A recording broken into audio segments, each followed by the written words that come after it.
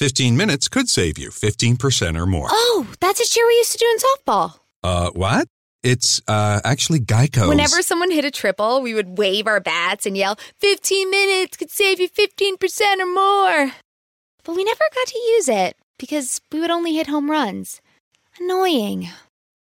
The phrase is from Geico because they help save people money. Geico? Yeah, they were our team sponsor. Geico. 15 minutes could save you 15% or more.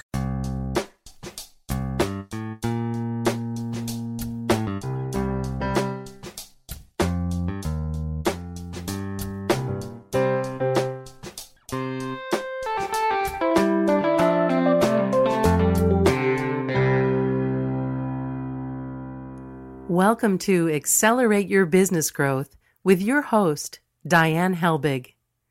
Diane is a leading small business development and leadership coach, author, and speaker who is passionate about sharing valuable ideas, tips, and techniques with business professionals worldwide. Diane brings you the world's experts and gurus in all things business, whether it's sales, structure, social media, planning, or plateauing. Guests bring their expertise and energy to each episode. When growing your business is your focus, Accelerate Your Business Growth is the show to listen to. Got a topic or guest suggestion? Let Diane know. The goal is to make sure you have the information you need to move your business forward. Thanks for joining us. Settle in and enjoy. Hi, everybody. Thank you so much for joining me. Today's podcast is sponsored by Audible.com and Ringboost.com. Audible.com is a leading provider of spoken audio entertainment and information. Listen to audiobooks whenever and wherever you want. Get a free book when you sign up for the 30-day free trial at audibletrial.com/businessgrowth. Ringboost.com has the largest selection of custom local and toll-free numbers in the country. Memorable phone numbers are a unique and affordable brand asset. Call 877-RING-BOOST or visit ringboost.com to get yours today. Accelerate Your Business Growth podcast continues to gain recognition as a great resource for small business owners, entrepreneurs, sales professionals, business leaders. This is really because of the guests who join me. These are folks who have expertise in a certain area of business, and they join me for a conversation where they share that expertise with all of you so that you can get the information you need to do better things in your business. And today is no different. My guest today is Craig Dowden. Craig has a PhD in psychology with a specialization in business and is a certified positive psychology coach. He regularly contributes to high-profile business and HR publications, including Forbes, Financial Post, The Huffington Post, Psychology Today, and more. In 2009, he was recognized as one of Ottawa's 40 under 40 business leaders by the Ottawa Business Journal. Craig received his Bachelor of Science in Psychology at the Memorial University of Newfoundland and is also the author of the book, Do Good to Lead Well. Thanks so much for joining me today, Craig. Well, you're welcome, Diane. It's a pleasure being here. I am thrilled to have you here. We're going to be talking about what causes good people to be bad leaders, and this is a fascinating subject for me because we see it so often, and you just, scratch your head and think, what in the world's going on? So I'm actually going to start there and ask you, what does cause good people to be bad leaders? Well, I think it's and thank you, and I think it is such a fascinating topic. And when you look at why do people leave organizations, one of the number one reasons, if not the top reason people leave, is because of poor leadership. And then at the same time, if you ask people what is their potential and capacity to be a good leader, the vast majority of us say, great. So there's a little bit of a disconnect there. And I think there are several pieces. And I think one of the really key ones is around time pressure. And so when we are operating within our businesses, small, medium, large size businesses, there are a lot of things that are coming at us day to day that we're trying to manage. And so in some cases, again, with business owners, founders that I work with, they'll talk about, feeling like they're drinking from a fire hose.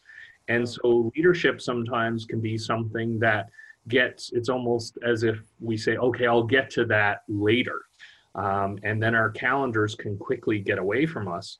And what's really interesting is that there's a lot of evidence and research around the fact that when we do feel time pressure, we can act out of character. We're at risk of acting out of character, contrary to our values. And so I think in the context in which we operate, that can really lead many well-meaning, quote unquote, good people to act in bad ways and to lash out at their employees, to not take the needs of their stakeholders into consideration. So I think that can be one major challenge. I think a second one, which is also intriguing, and again, one of the best parts about my work is I get the opportunity to interview CEOs, again, from startups all the way up to multinationals. And one of the common threads that I hear from them when I speak to them about positive leadership and how to be successful is they'll talk about our operating assumption that other people think, feel, and act like us. So when we're positioning a product, right, we have an exciting new product or service to put in the market, we're super excited about it, and yet we may not integrate in our calculus, well, how will the end consumer feel about this? Or people may make the assumption that someone's going to feel a particular way about a situation because we project our own. So I think, unfortunately, those two things, kind of that situational blindness around time pressure, as well as our own self-serving bias, if you will, our assumption that everybody sees the world as we do, they can really get in the way where, once again, we can be well-meaning and can be tripped up in terms of how successful we are in exhibiting those behaviors. That is fascinating. And you mentioned these CEOs that you've had an opportunity to interview. And what advice have you learned? What advice did they share with you about being a better leader, or things to do to make sure that they're not falling into that bias of believing everyone's in the same place they are? Well, a couple of things. I think they'll talk about, don't believe your own press. And that can be in any kind of place or form in terms of what is happening. So don't get so excited about your own ideas that you lose track of how they're going to land. I think the other thing that was really powerful, and different CEOs that I've worked with have reiterated this in various ways, is really to take control of our calendar. So getting back to the time pressure, and I love the David Allen, the productivity guru, that quadrant between urgent and important. And so often we get distracted by unimportant, urgent items, things that demand our immediate attention, yet in terms of moving our business forward, they are not the most critical priorities. And I work with, again, in founders, so in startups or small businesses where people are racing, there can be lots of things on our plate to check off. And then what can happen is those important, non-urgent items can fall down. So the CEOs that I've worked with and spoken with and coached, they'll talk about finding time, and that's something that we do. Find time in their calendars for strategic thinking. Find time in their calendars for self-reflection. So what's one mission critical item that I need to check off on my list today to make this a successful day at the office? And so many times in the coaching work that I do is that senior leaders, again, business owners, CEOs will come home after a very long week at the office and go, what did I accomplish this week?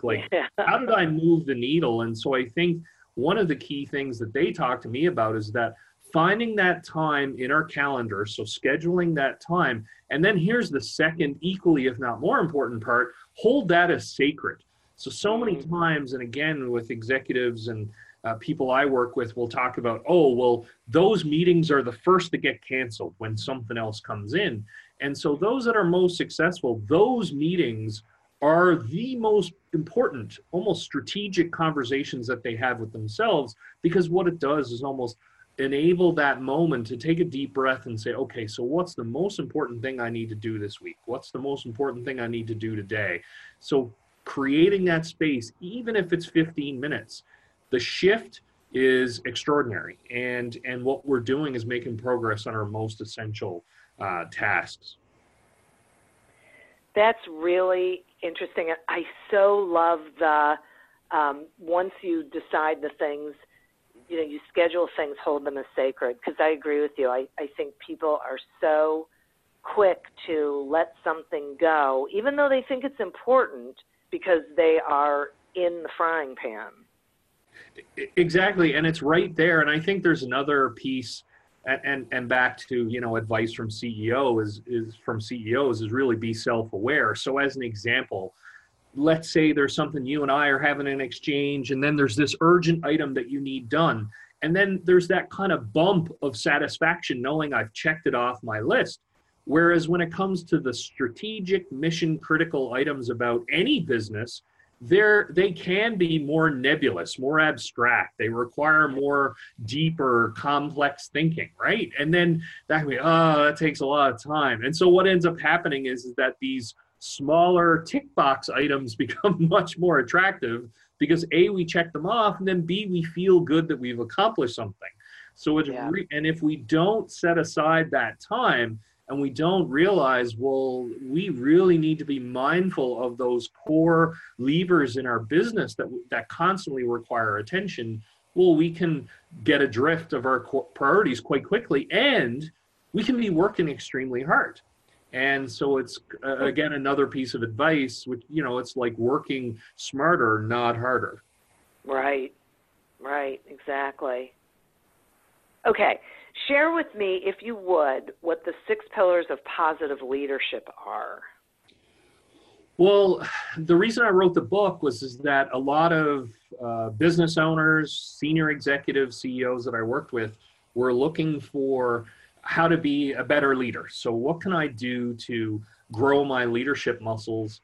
And one of the interesting things that they found was that when they would Google search positive leadership or employee engagement or how to lead a winning organization, they were overrun with results, and their computers would restart and begin to spin, because there was so many results in their search screen. And so what I wanted to do was essentially identify 6 evidence-based pillars of positive leadership. So those that not only are about doing good, you also do well. And I think sometimes leaders see it as, well, I can either do good or I can do well. I can either be nice or I can drive results. And so I really wanted to provide 6 evidence-based pillars. So the first one is self-awareness. And and I hinted at that earlier, it's essentially the foundation of positive leadership. If we aren't aware of who we are and how we come across to other people, then we're not nearly as strongly equipped to navigate the different people and situations that we're going to come across, both personally and professionally. The second pillar is respect or civility, and respect matters. It's so important to build trust and really create a strong winning environment. And there's so much evidence around how respect affects our performance, our creativity, our willingness to collaborate, and even our physical health. Humility is the third pillar, and really it's about keeping our ego in check, leaving our ego at the door. And even though sometimes the media imaging around the bravado and ego attached to leading, when you look at the evidence, humble leaders perform at a significantly higher level and lead organizations that are much more engaged and creative. The fourth pillar is focusing on the positive, which may be self-evident based on the title, the science and practice of positive leadership. And I think, once again, the important piece here is there are negative events that happen in our business, and I was very purposeful around labeling it because it's focusing on the positive. It doesn't mean we don't pay attention to troubling data or we never talk about challenges. It's just, where do we spend the majority of our time? Yeah. The fifth pillar is meaning and purpose.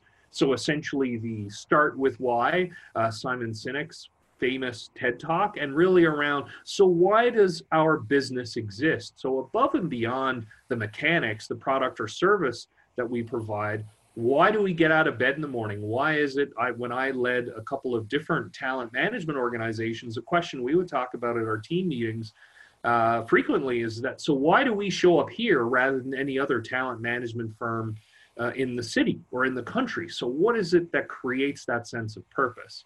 And then the last pillar is empathy. And so, and I have to say, it may be, if I'm able to choose, a personal favorite, because it is in decline. And yet, when you look at the leading researchers and thinkers in this space, they say empathy is the critical differentiating factor for success, both now and even more so in the future. And so these 6 evidence-based pillars really talk about how do we build a positive organization and how do we exhibit positive leadership behaviors.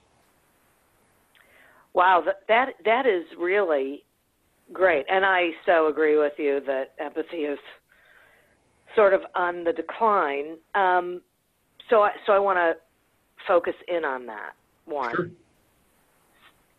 What are things that leaders can do to strengthen their skills around empathy?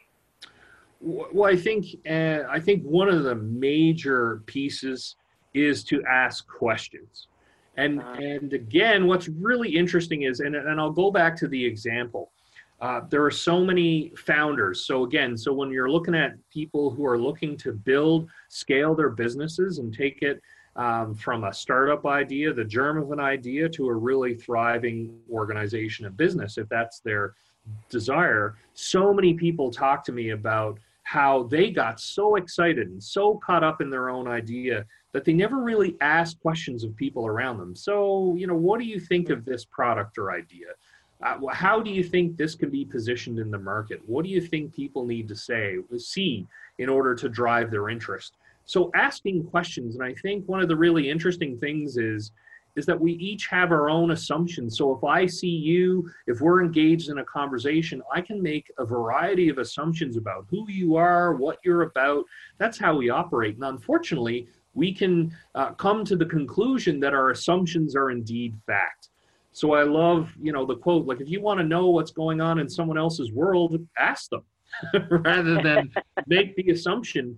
And I think that's so incredibly powerful. And ask for understanding and out of curiosity rather than to judge.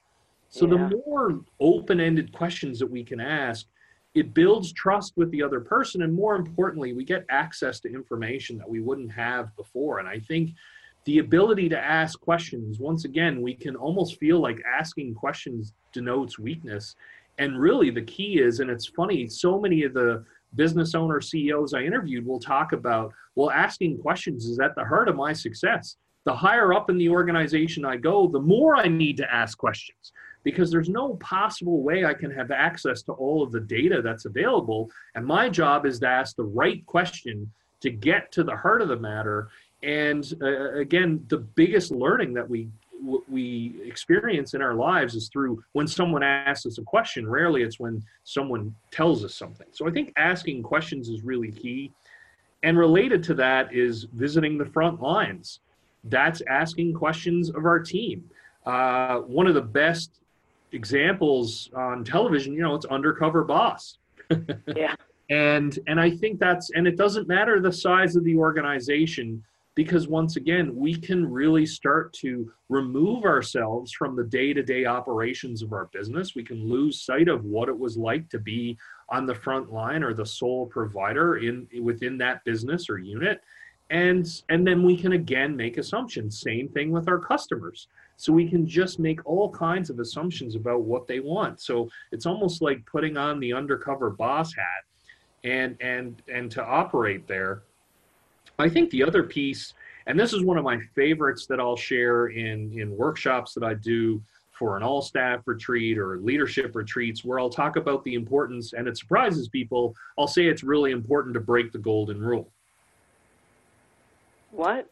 Yeah, exactly. And so the golden rule, I'll ask people, what's the golden rule? And it's do unto others the way you would have them do unto you. And I joke, and I'll be grateful that the audience doesn't say he or she who has the gold makes the rules. So I just want to clarify that. And so on its face, it sounds wonderful. What better gift could I give to you, Diane, than to treat you the way that I would want to be treated, because I would feel awesome in that circumstance. Yet when you step back from it and look at it critically, what's the challenge with that? I don't know how that person wants to be treated. Exactly, and it's so interesting, right? Because when we hear it, and many of us, if most of us have learned this from our parents, and in societal, if you go around the world and survey people and say, what's one of the core universal values that you hold on to, people will talk about the golden rule. Yet, as you just astutely pointed out, we have no idea how other people want to be treated. So then we get into all kinds of challenges. I will ask the example. I say, well, what about, have anybody been in a romantic relationship or observed a romantic relationship where one person loves surprises and the other person hates them?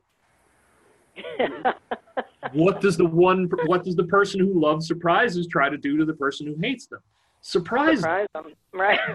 How does that tend to work out? Not well. And they keep trying to surprise them, again, because they feel like, well, they haven't been surprised in the right way yet. And the interesting thing, though, is, again, and this happens in so many domains of our lives, no, the person doesn't like surprises. So breaking the golden rule and embracing the platinum rule, treat other people the way they wish to be treated, is essential. And particularly around leadership, there's some great research out of Hogan from the Hogan assessment. And so what they have discovered is that leaders tend to reward and recognize employees based on the way that the leader, him or herself, would like to be rewarded and recognized. Oh. And then we think we're doing people a huge favor by bringing them up on stage or other things, and yet that individual, that isn't rewarding to them. That's not how they wish to be recognized. Same thing back to products and service for customers and stakeholders. We make the assumption that we know what they want almost more than we give them credit to know themselves. This comes from a very good place because we're trying to build a relationship, and in many ways we can actually be undermining it. So I think remembering to break the golden rule and apply the platinum rule is one of the most critical. Yeah, I love that. I absolutely, I completely get it. It's so interesting. I see companies do it all the time where they think they're supposed to decide what their customer needs, and that's how they lead with their sales effort, and it's totally off-putting. I get solicitations all the time from people who say things like, I'm sure you fill in the blank, right? Well, no, but thanks, right?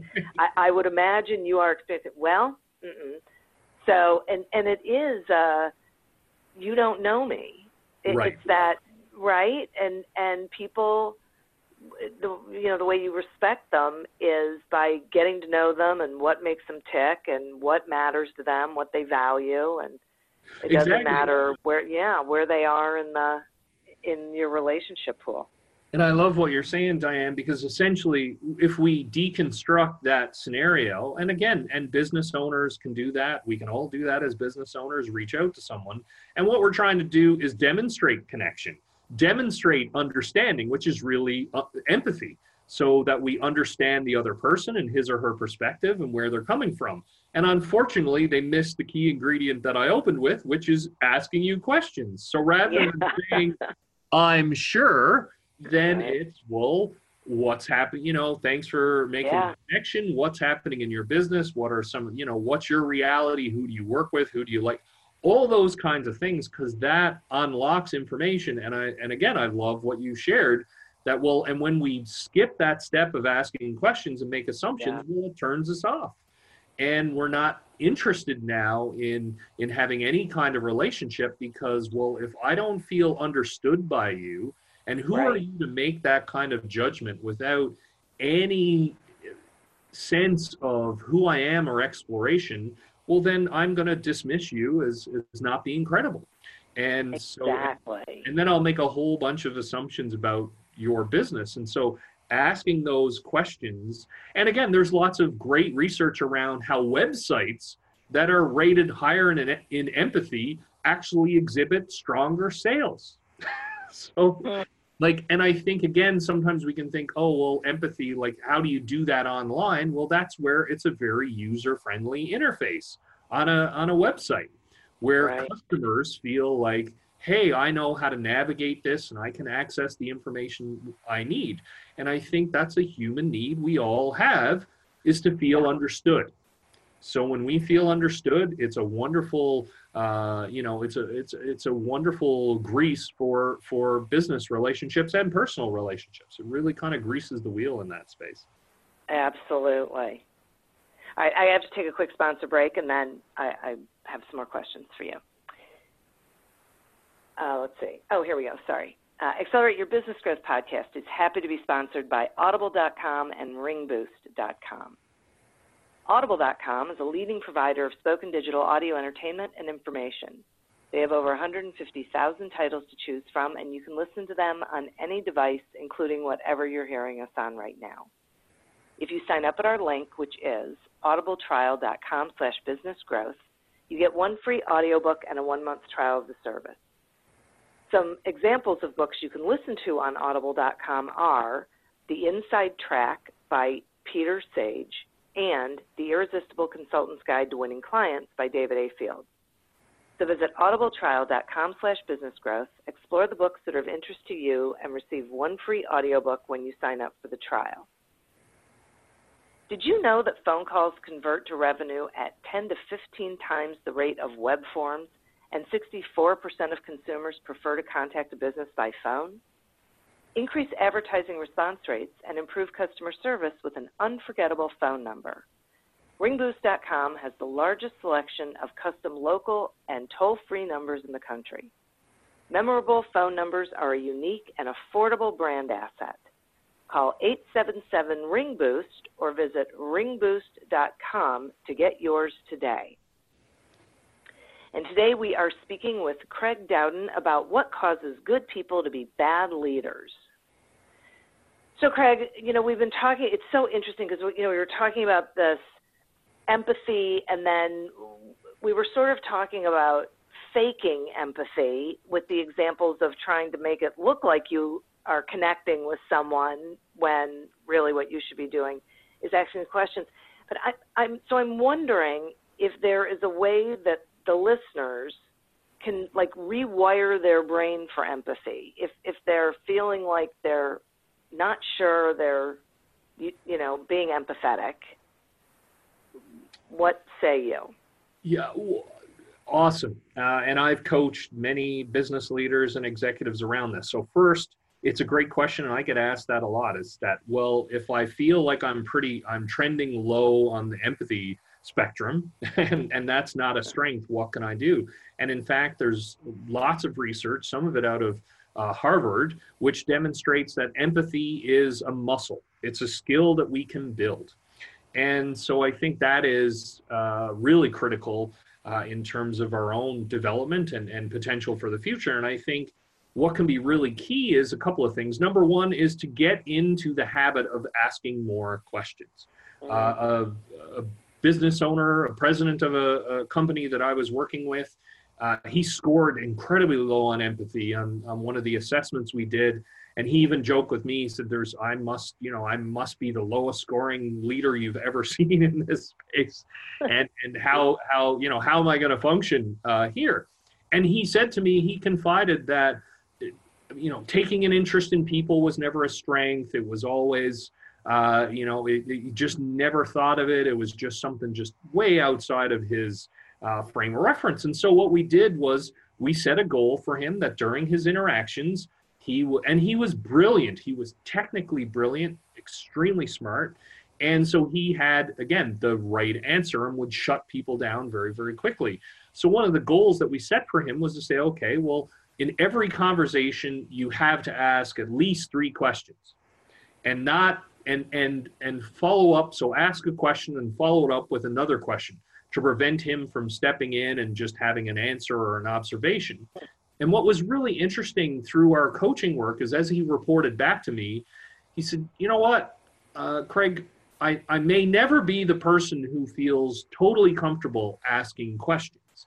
And I will be a work in progress. Yet I can actually see why people exhibit an interest in other people, because I've been getting more information from people. They're sharing more with me now. I have more insight into my business. I have more insight in terms of what my customers need. So even though it's not something that's natural for me, I've built it almost like a muscle that now I've just gotten used to using whenever I have a conversation. So I think it's slow and steady wins the race. It's creating the habit.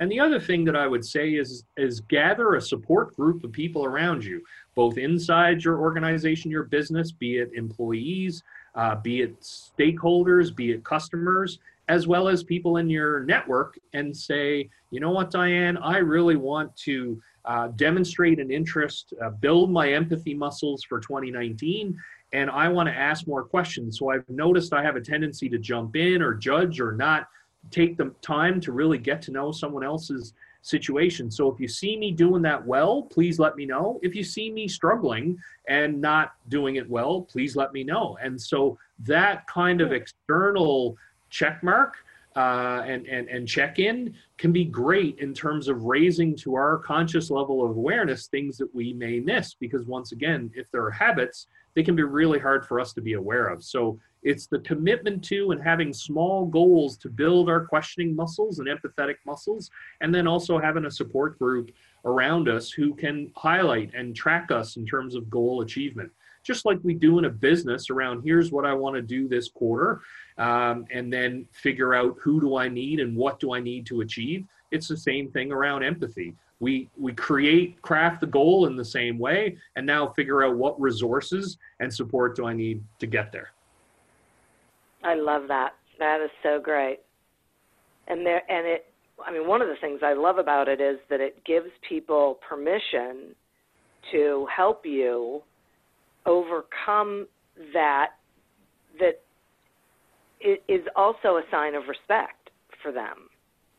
So, yes. Right? You're further building the relationship with them because you're saying, in not so many words, I trust you, and I am inviting you into my process to help me be a better leader, and I get it that I'm not, without having to say that. Exactly, and that's the so above and beyond, and I love that you're pointing this out, is that above and beyond the benefit that you get personally by building your empathy muscles, what stronger message can you send to your employees, to your customers, to your stakeholders around, hey, if I'm trending off where I want to be or and we're all human. We all have blind spots. We all make mistakes, and they can be critical. Foundational errors, foundational flaws that if aren't addressed can be mission critical in our personal and professional lives. So inviting people in and saying, this is what I'm looking to do, and this is how I need you to support me. Not only are they behind us, they're also big fans and advocates. And then they appreciate, as you've highlighted, Diane, like, wow, what a wonderful request that this person is bestowed upon me about, well, they need me. And what a great way. Look at how they want to improve and develop and grow. Hey, I want to learn more about them, or I want to do more business with them, or I want to hang out and get to know them a little more. And so, and that's a wonderful byproduct of taking that perspective. We can just move our ego to the side and then really want to grow as a person. So I think it benefits us in so many ways. Yeah, no kidding. Okay, speaking of moving our ego to the side, and we are all just human, can you provide us with some input on how to best apologize? Oh, yeah. Well, I think so. There are so many. This is such an amazing topic, and it is so interesting because.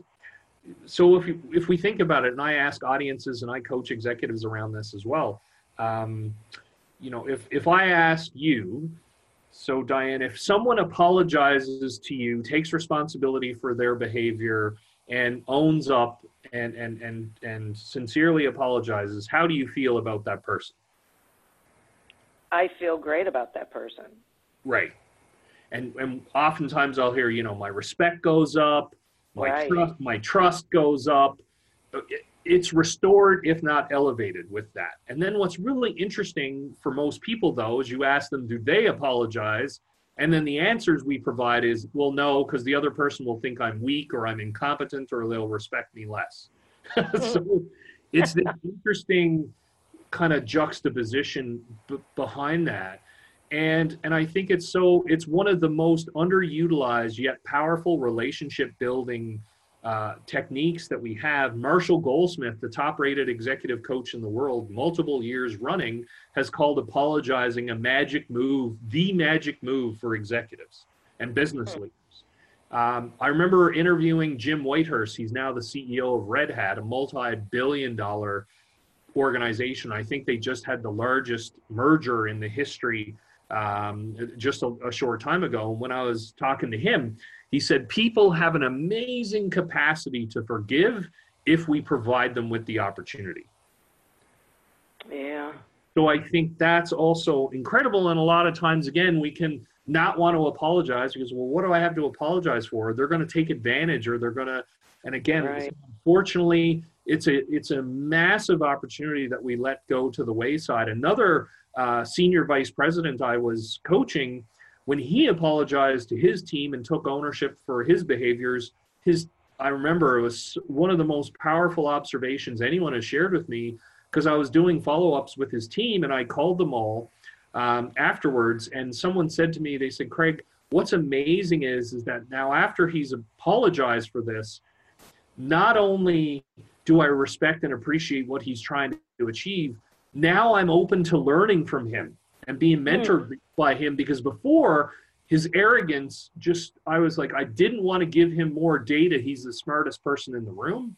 So now that he's apologized, like now I'm open to learning, and I've taken in more in the last month or so than I have in the last 2 years working with him and for him, because now I just view him in a very different way.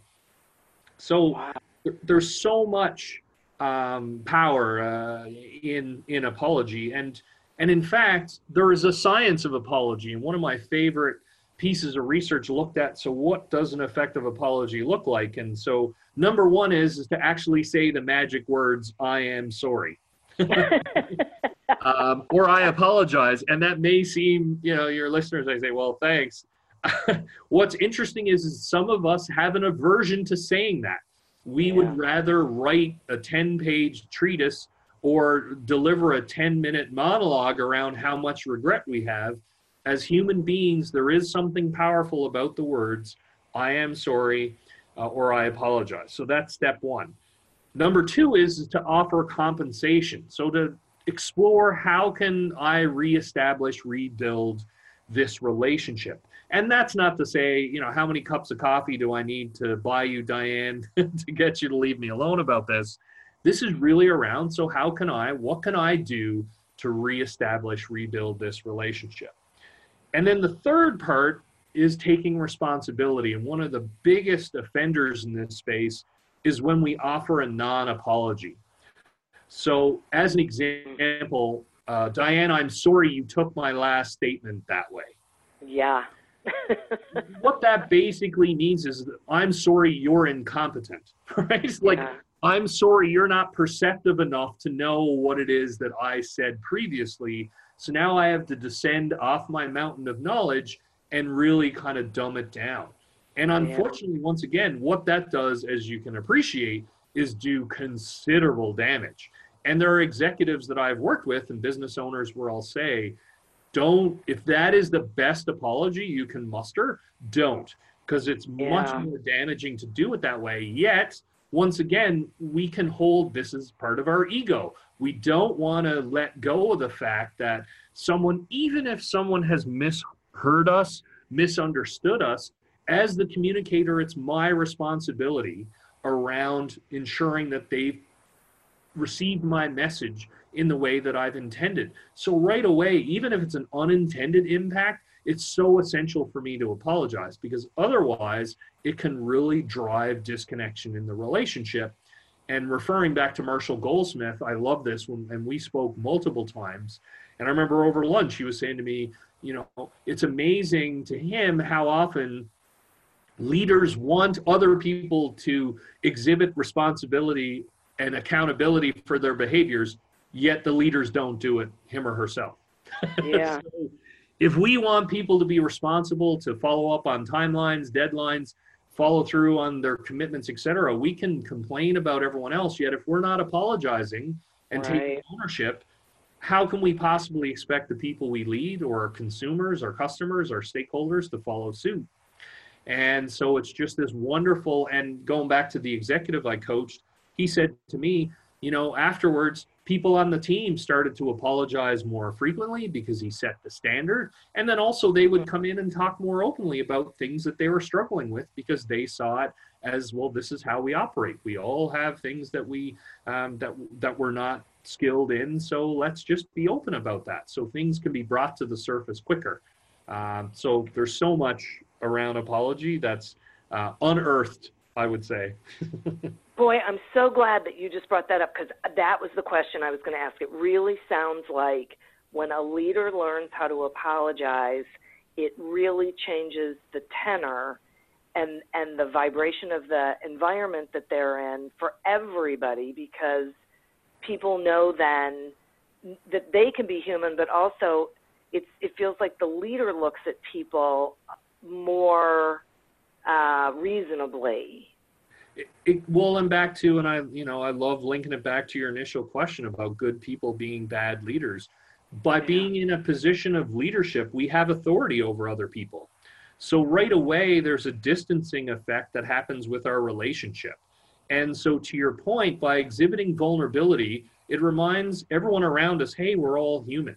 And then so now the gap, and this is when someone who's really positive, really happy, again, a good person, can create an environment where, and I've coached many quote unquote positive people, really good people, and they'll say, well, no one comes by my office or says hello or, or shares things.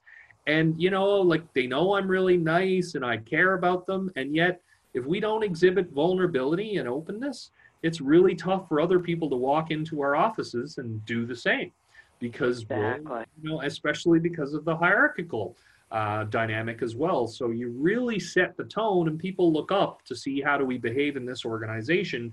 And then I'm much more comfortable to say, well, you know what, I struggle with organizing around deadlines, and you've come to me and say, well, I struggle with X. And so by that admission, now it inspires me to be more open with you, because, well, you've gone first. And as the leader, once again, that sets a very powerful precedent around how that can operate. Wow, it's so interesting. I love this whole way of looking at this, because it really, really changes the dynamic, and it's the kind of thing that good people are not being good leaders because of stuff, because of things. It's not like they walk in and say, I'm going to intentionally not be a good leader, right? And it's just bringing them back to what's important, what really matters, and it's that connectivity and that relationship and respect and all of those things. I can see why empathy is such an important part of it. Well, and then to, talk about business and business growth, right? How to accelerate our business growth. So for listeners, if we make a mistake in our business, if someone, even flip it around to put on our empathy hats, if a business makes a mistake towards us, what will drive our desire to want to continue working with them, being engaged with them on a business standpoint? If they basically explain everything away and blame it on 101 different people and don't take any ownership, or if they show up and say, Diane, you know what? We really messed up that order for you, and that's on us. We make a commitment to have things to you in 48 hours in pristine condition, and we took 72, and it was a poor quality product, and we own that. How can we make that better for you, because you're a valued customer and part of this business, and you've been with us for a while, and we own that. And here's what we're doing because we learned it, and we make a commitment that we're going to do everything we can to not have that happen again. Which organization are you going to be inclined to go back and want to continue to be their customer? The second one. Right, exactly. It's almost like the question, it's almost like too obvious. And yet, again, in our businesses, when it's our own business, we can go, oh, what if people, maybe they'll think we're incompetent if we apologize, or maybe they'll say, oh, see, you're at fault. And I mean, there's even evidence, it was either in Iowa or Idaho, they did a big review in the medical profession, and they found that doctors who apologized for errors, things that they had done wrong, they actually suffered fewer malpractice suits than those who didn't, because the patients, even though they suffered damaging consequences, they appreciated, hey, we're all human and we make mistakes. So what we're looking for is the ownership of that and go, we can all do something and fall down from time to time. I'm grateful that you're acknowledging that. So thank you. So that's what we are looking for. So again, it can be something when it's our business, we can be very reluctant to use, yet when it's someone else's business serving us, we can demand it. So it's being aware of that. Yeah, boy, this is so wonderful. Thank you so much for joining me and sharing this information. Will you let the listeners know how they can find you and your book and, you know, what you've got going on? Well, thank you. This has been fantastic. I've thoroughly enjoyed the conversation and really appreciated your questions. And so anybody who's interested to learn more, you can check out craigdowden.com.